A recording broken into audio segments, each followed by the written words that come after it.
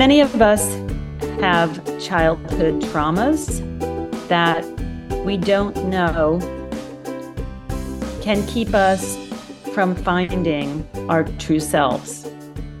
And sometimes that childhood trauma can interfere with your ability to reinvent yourself. I am bringing you a wonderful woman named Antonia Deignan, who is going to talk about childhood trauma and how she used it to figure out how to reinvent herself. She grew up dancing and had to use dancing as a form of escape and therapy for trauma that she had as a childhood. Many of us do that and don't know that's what we're doing. So I'm going to take you right into this fantastic conversation with Tuni, as she calls herself, and I hope that you will enjoy this discussion. So hello, Tuni. Wonderful to meet you. Leslie, it's wonderful to meet you as well, and thank you for having me on. Yeah, no, I'm always interested in people who've had very different types of reinventions.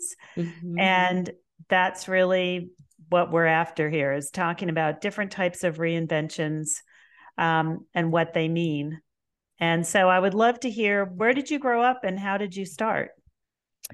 Okay, so I grew up in Minneapolis, Minnesota, and I started as a very young girl studying ballet, and in a really nice, cultural, academically forward household.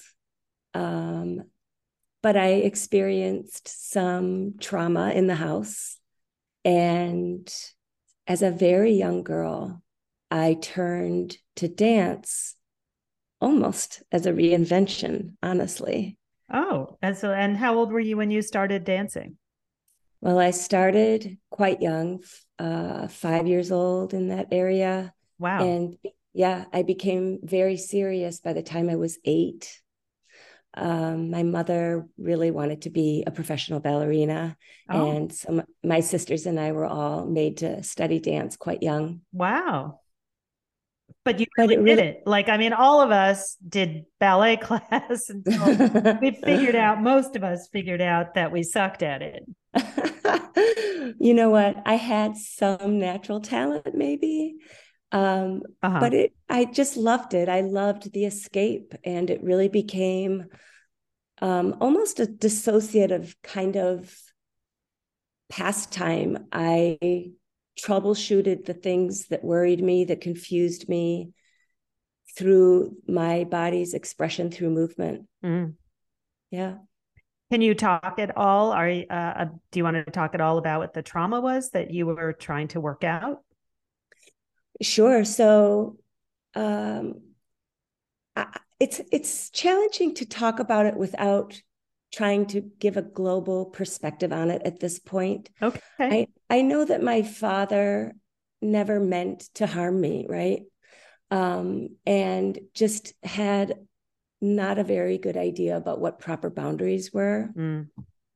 And so the hands just went to places that they shouldn't have. Mm-hmm. The other part of that was that my mom actually was fully aware of his behavior. Mm. And she was just incapable of stepping in and intervening. Oh. And that was, again, if you put a global perspective on it, she was raised a certain way to not confront authority, to not necessarily be someone that challenged her husband in any way. So it was a complicated situation as a child. Obviously, I didn't have the perspective that I have now. Right. So, but on the other hand, I didn't necessarily, I understand that it was inappropriate either. Right. So how would you know? Right. How would you know? Right. This went on for many years, probably about 11 years old or so. Mm. Very And common. I'll just say to you, in all my, I've been an editor in chief of many different magazines uh-huh, and done these stories. It's very common. People yep, just don't talk about it. I And know. you're lucky that you're able to speak about it, and you obviously have worked through some of it, but super common. Yeah, Not less that it makes it good. I don't mean it that it makes it good. It's just so you're not alone. There's a lot more people with this kind of trauma than we'll talk about it. Leslie, I really appreciate you saying that. Going through this journey, when I first began to write about everything, it wasn't with the intention of publishing. Mm-hmm. And once I realized, I'm signing a contract, this is going to go to print, all of those things, the thought didn't occur to me that it would be challenging for a lot of people Mm-hmm. to reach the subject. Right. And so that's been an interesting part of this process, because now I'm at the point where I want to talk about it. Mm-hmm. I want it to come out of the shadows. People make mistakes. People, you know, people do things they don't necessarily intend on, crushing a child's spirit or whatever it happens to be. But if we don't stop turning away from it, brushing it under the rug because we're uncomfortable as adults, we're never going to lessen the taboo. We're never going to move the conversation where it needs to go. Correct. Yeah. Exactly. So Mm-hmm. that's interesting. So you were a dancer and you dance professionally, I Yes. understand. Uh-huh. Yes. Well, at the ripe old age of 11, I was actually burned out on ballet. Okay. And so I ended up in a theater school for 5 years, which was awesome because I was learning acting and improv and vocal singing and voice work and all of those things. Unfortunately, I because of my history and the environment of this particular school, which was already known for its pedophilia, Oh within no. within the ranks of the faculty and even the director of the school, who ended up actually being arrested. It was a big FBI investigation, the whole 9 yards. He was Oh in my jail, all goodness. of it. But I ended up also um, being molested while I was there. Oh, for goodness sake. I know, yeah, when it rains, it pours. So, Mm, but we know that people that experience that kind of trauma, for lack of a better word, sometimes become a target in a yes, way, yes, sometimes just easily fall into similar situations. correct. Um, so after that, I quit the school and returned to dance and had a rockin' dance career. And what did you do specifically? Just give us an idea. Yes, I joined a jazz dance company when I was 15, and after graduating high school was asked to move to Chicago and join another company there, and for the next 15 years toured, all across the country, performed in different dance companies, had side jobs, because we didn't make a lot of money in those days, but I had a really wonderful career with dance. And then what happened? And then I blew out my knee. Uh-huh. And so it's funny because when I think about reinvention, I feel like I had just one reinvention after the next. Mm-hmm. Once my knee blew out, I basically went to massage therapy school. I was always so drawn to the body and the magic of the body that anything having to do with the body seemed like a good thing for me. Mm-hmm. But then I became a mama. So I have 5 grown children. Oh my goodness, that's great. Yeah. And to be honest, that was one of the first major turns in my growing up, was becoming a mom and suddenly seeing how I could now own that kind of a bond between a mother and child, and have it be very different from how I was raised.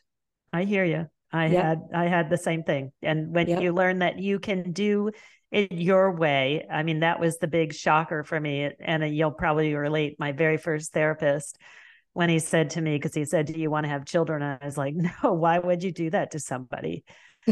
And he said, "You don't have to do it their way." A Uh, 100% I I relate was to that. shocked, and I was shocked. Like when you've been through that kind of thing where I just had incredibly, both of them were nuts. Mm, Um, you that's know, that's enough. unstable, complete nut jobs.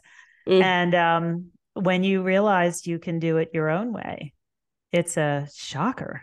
yeah, And not only that for me, I really took all my cues from my children. yes, me too. Yeah, That's what I did. I did it backwards. yep, same, exactly. That's what Yes. I feel like I what's that term when you like back engineer something, right? Like Yes.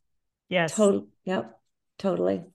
And It to be honest, yeah, and honestly, to this day, I feel that way. I have my oldest is 31 years old, my youngest is 19, and every day I'm learning something from them. mm-hmm.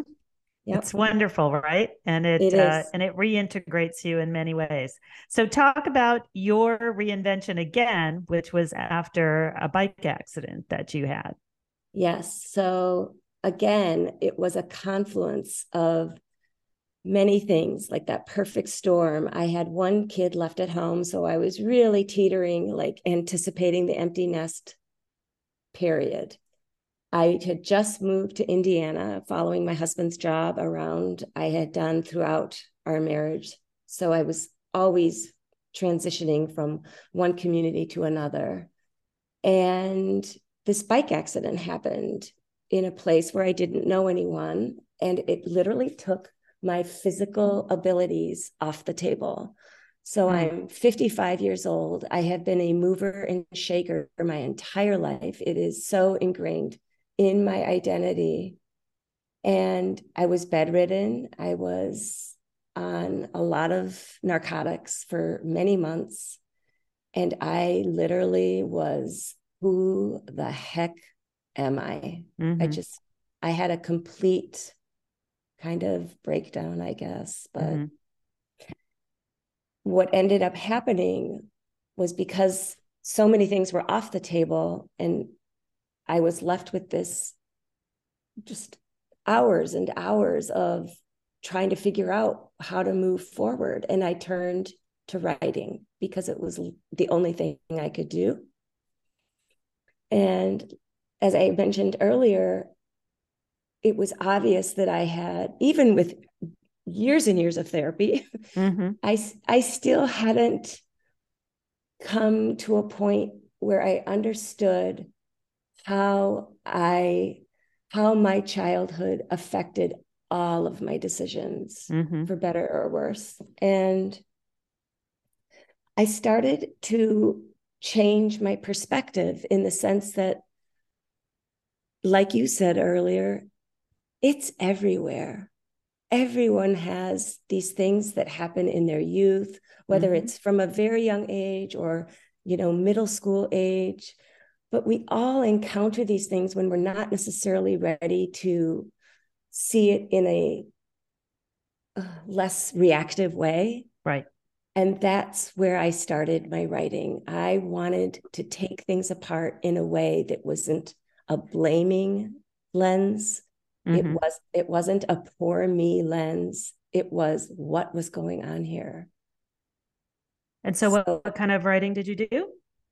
it was really memoir-esque. It was going back to those days when I was 5, when I was 6, when I was 12, Mm-hmm. and trying to understand all of these experiences, not only from my perspective, but from the other people involved and the situation involved. And what it's, it just couldn't be that I was a victim. I refused to accept that that was who I was. Yeah, I understand that.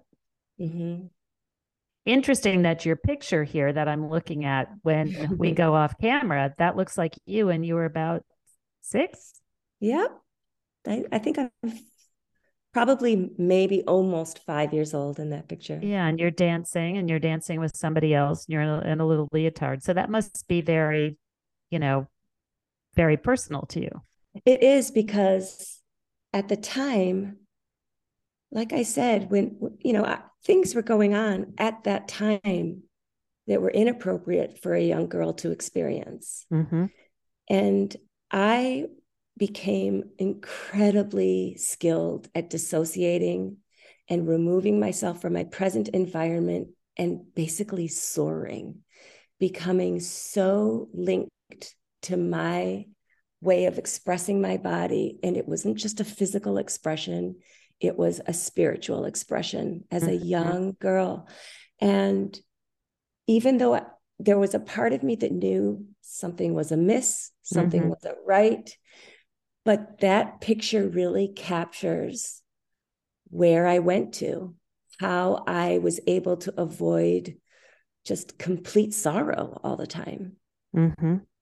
Yeah. So what did it take for you to get over that trauma? What did you do? Did you go into therapy? What kind of therapy did you do? You sound like somebody who's definitely worked through a lot of this. So I'm sure it wasn't just sitting home and journaling. Right, right, right. Well, it depends on when we're talking. I mean, in my 20s, I did what a lot of people do, is a lot of dysfunctional behavior. Uh-huh. I became bulimic for Mm, years. yeah. I abused drugs. I abused alcohol. I became extremely promiscuous. And it was almost a way of just kind of solidifying the messages that I had already been receiving Right. and just burying everything. Mm-hmm. And so that first turn in the corner, like I said earlier, was becoming a mom and understanding immediately that if I couldn't be my best self, I would never be able to be a good mother. And I stopped on a dime. When I found out I was pregnant, I stopped sticking my finger down my throat. I stopped smoking. I stopped drinking. And all I could do was try to every day become the person that was going to be able to really care for these eventual 5 children. It's so interesting. I've heard this story before where very similar to you, another woman who was, I mean, she was on the street and she got pregnant by accident. Mm-hmm. But she decided she wasn't going to be the mother that she was left with. Right, And she stopped everything. And right. she's this extraordinary person right now. Yeah, And good for it's her. interesting how children can turn it around when you decide that you don't want to do that to your kids. Well, I also think related to that is if you're talking about reinventing yourself, Mm-hmm. I think as adults, if we bring ourselves back to that place, that innocent place, before you start to experience the don'ts, the no's, the inappropriate, the things you don't understand as a young child, you almost can see that bright spot, that place that you can actually be as an adult if you stop the messages that you learned at such a young age. If you just go back to that innocent place and think, wow, I used to be so linked to my purpose, to my passion, to my yes. Mm-hmm. Yeah. And so did you get any particular kind of help, or what did you do? Was there So anything structural that you did? I did therapy intermittently. It was never the specific sort of somatic kinds of therapies people employ, Mm-hmm. the eye movement or the tapping, or Mm-hmm. I think one therapist at one point did do a little hypnotism on me. But the other thing that the accident did was that also coincided with, at that point, my father had already passed away. And my mom was in her 80s and her health was deteriorating. And I moved her actually to Indiana, which was where we had just moved to when that accident occurred. Mm-hmm. And the last 2 years, so this coincided with all of a sudden I'm writing, all of a sudden I'm not a very physical person. And I'm, of course, that was a really hard cross to bear. But it coincided with this reversal in roles. And I became this 24/7 caretaker for my mom once I started to be mobile enough and I could perform all my daily activities. I became her caregiver. And that was the final passage for me, to be able to show her that no matter what, I could caregive her like I do my children, like she didn't do for me, but I knew that she had wanted to. And so it really brought us to the best place I could have ever imagined. And that was kind of the final link for me, the final turn. As for me, I could say, we're all doing our best. We've all experienced the suffering, the pain, the not being seen, the not being heard. And when we can just forgive it, and I have to be really clear about the word forgive, because that doesn't mean you're not accountable. What it means is you understand that you can make a mistake, but you're accountable, but we can move on. We can all move on. We can all be better. Did you ever have an open discussion with your mom about what happened?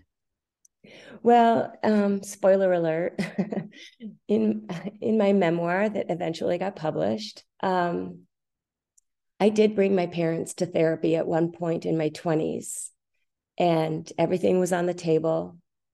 That one session did not go very far. My father was extremely remorseful, and you could see he never really came out with the words, but his body language, his facial expressions, his demeanor was so incredibly just sad and remorseful.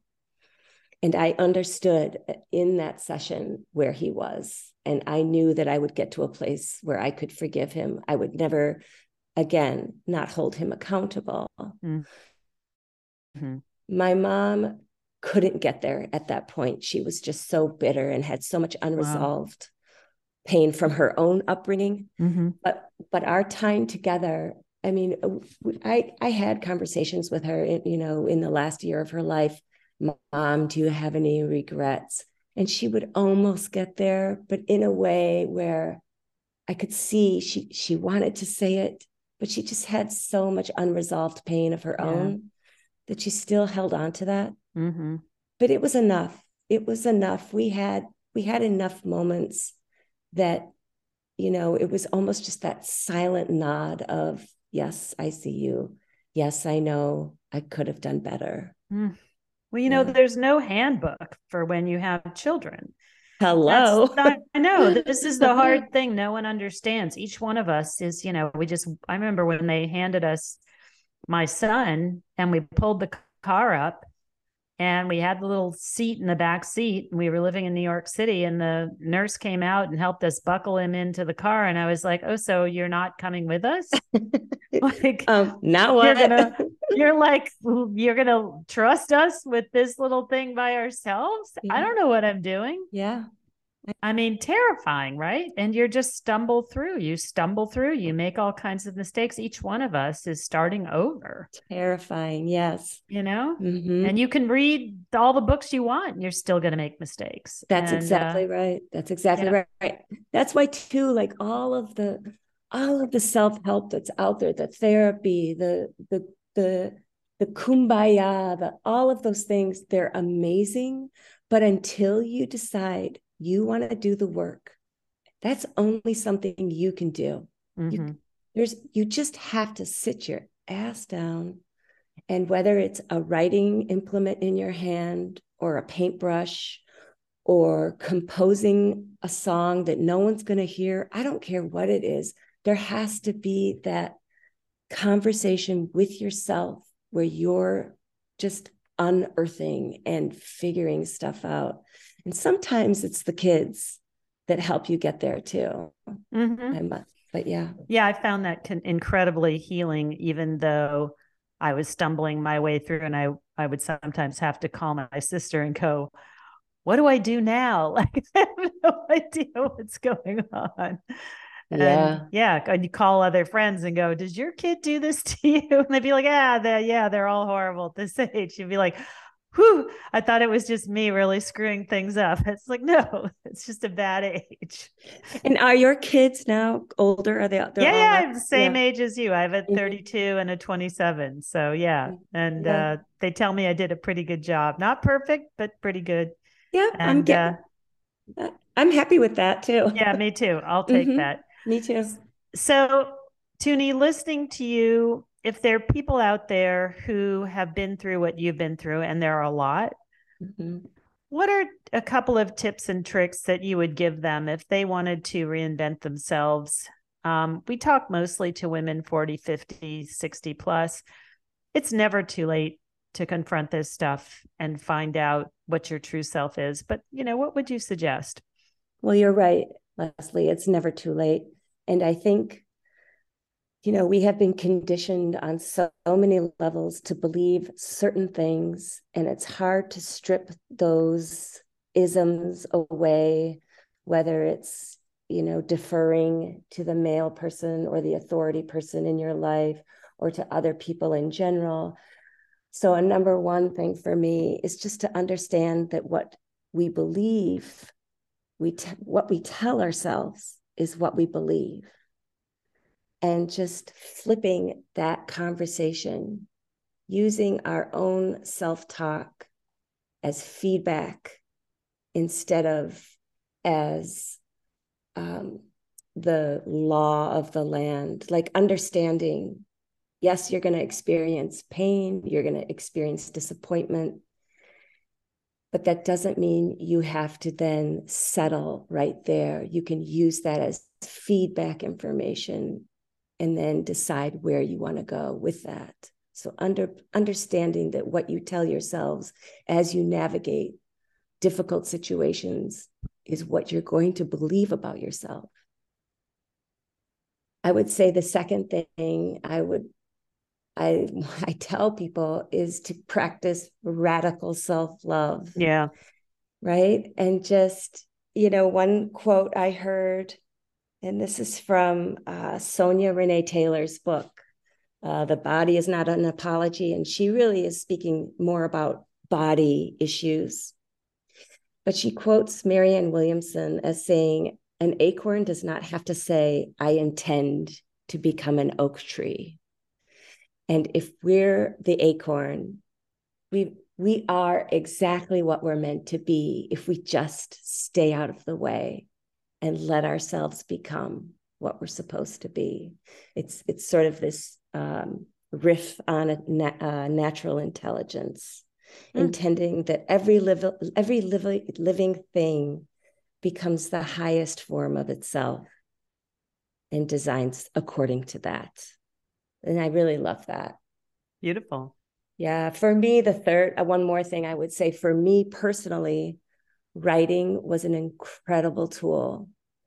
And it's just a way to slow yourself down. It's like meditation, which I also do every day. Yeah, me too. Yeah. And I mean, I at this point in my life, I cannot not meditate daily. Oh, I know. I can't function without it. I'm such a crabster if I don't have my meditation. Exactly. But just that moment of stillness, of Yeah. alone, of not responding to all just the cacophony of stimulation around us at all times.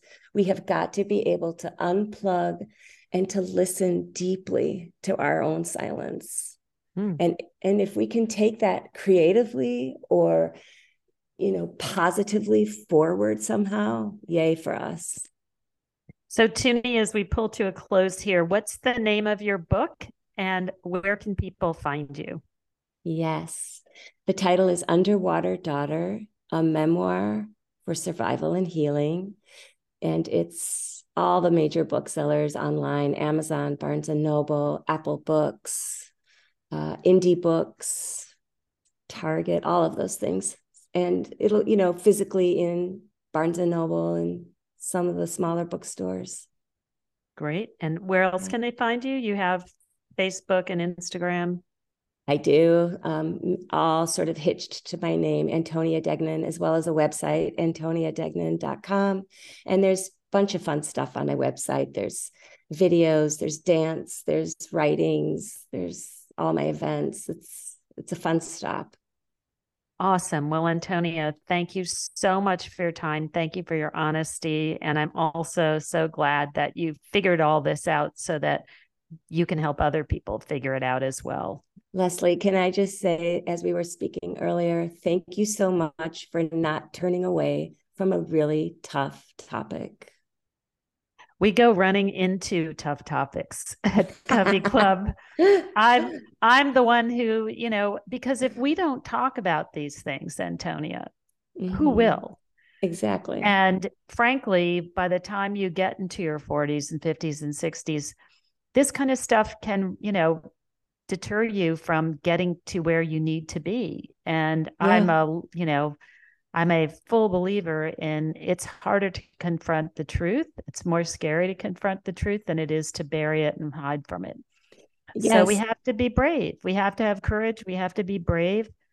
And I jokingly tell my kids that once they turn 30, it's the time where you can blame your parents for anything is over. So you better get all your therapy done before 30, because the statute of limitations runs out on all the things we did wrong, and then you got to blame yourself. So, yeah. I think you have to do this whenever it occurs to you, and that's how you will get to that next reinvention in your life. Yeah, and just to tag on to that, not only is the conversation need to happen, but as role models, if we're not having those conversations for ourselves so that we can reinvent ourselves, our children and the people that we mentor are still picking up on our body language and if we haven't taken this step, our inability to speak beyond what happened to us, right? Yes. And so our actions are still going to implant themselves, embed themselves in our children. So we have to move this conversation forward. Yep, exactly. Mm-hmm. Wonderful to speak to you. And we will definitely be in touch later as well. Thank you so much. Leslie, thank you so much and have an amazing day.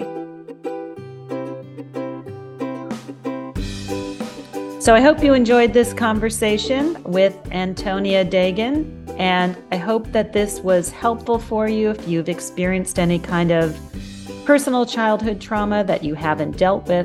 Even if you have dealt with it, I think it's wonderful to know that you're not alone. It happens, and we all move on, and we all make wonderful lives of ourselves despite it. The only thing that you do need to know is if it's holding you back from finding the joy in your life or finding the joy in your reinvention or your ability to reinvent, you need to definitely do your work and figure out how to get to where you're going despite what your childhood trauma was. If this is helpful to you, I hope that you will subscribe to the podcast. And also, I would love it if you would give us a review in Apple Podcasts. That would be super helpful for other people trying to find their path towards reinvention. And also, come on over to the Covey Club. At coveyclub.com, you're going to find tons and tons of articles and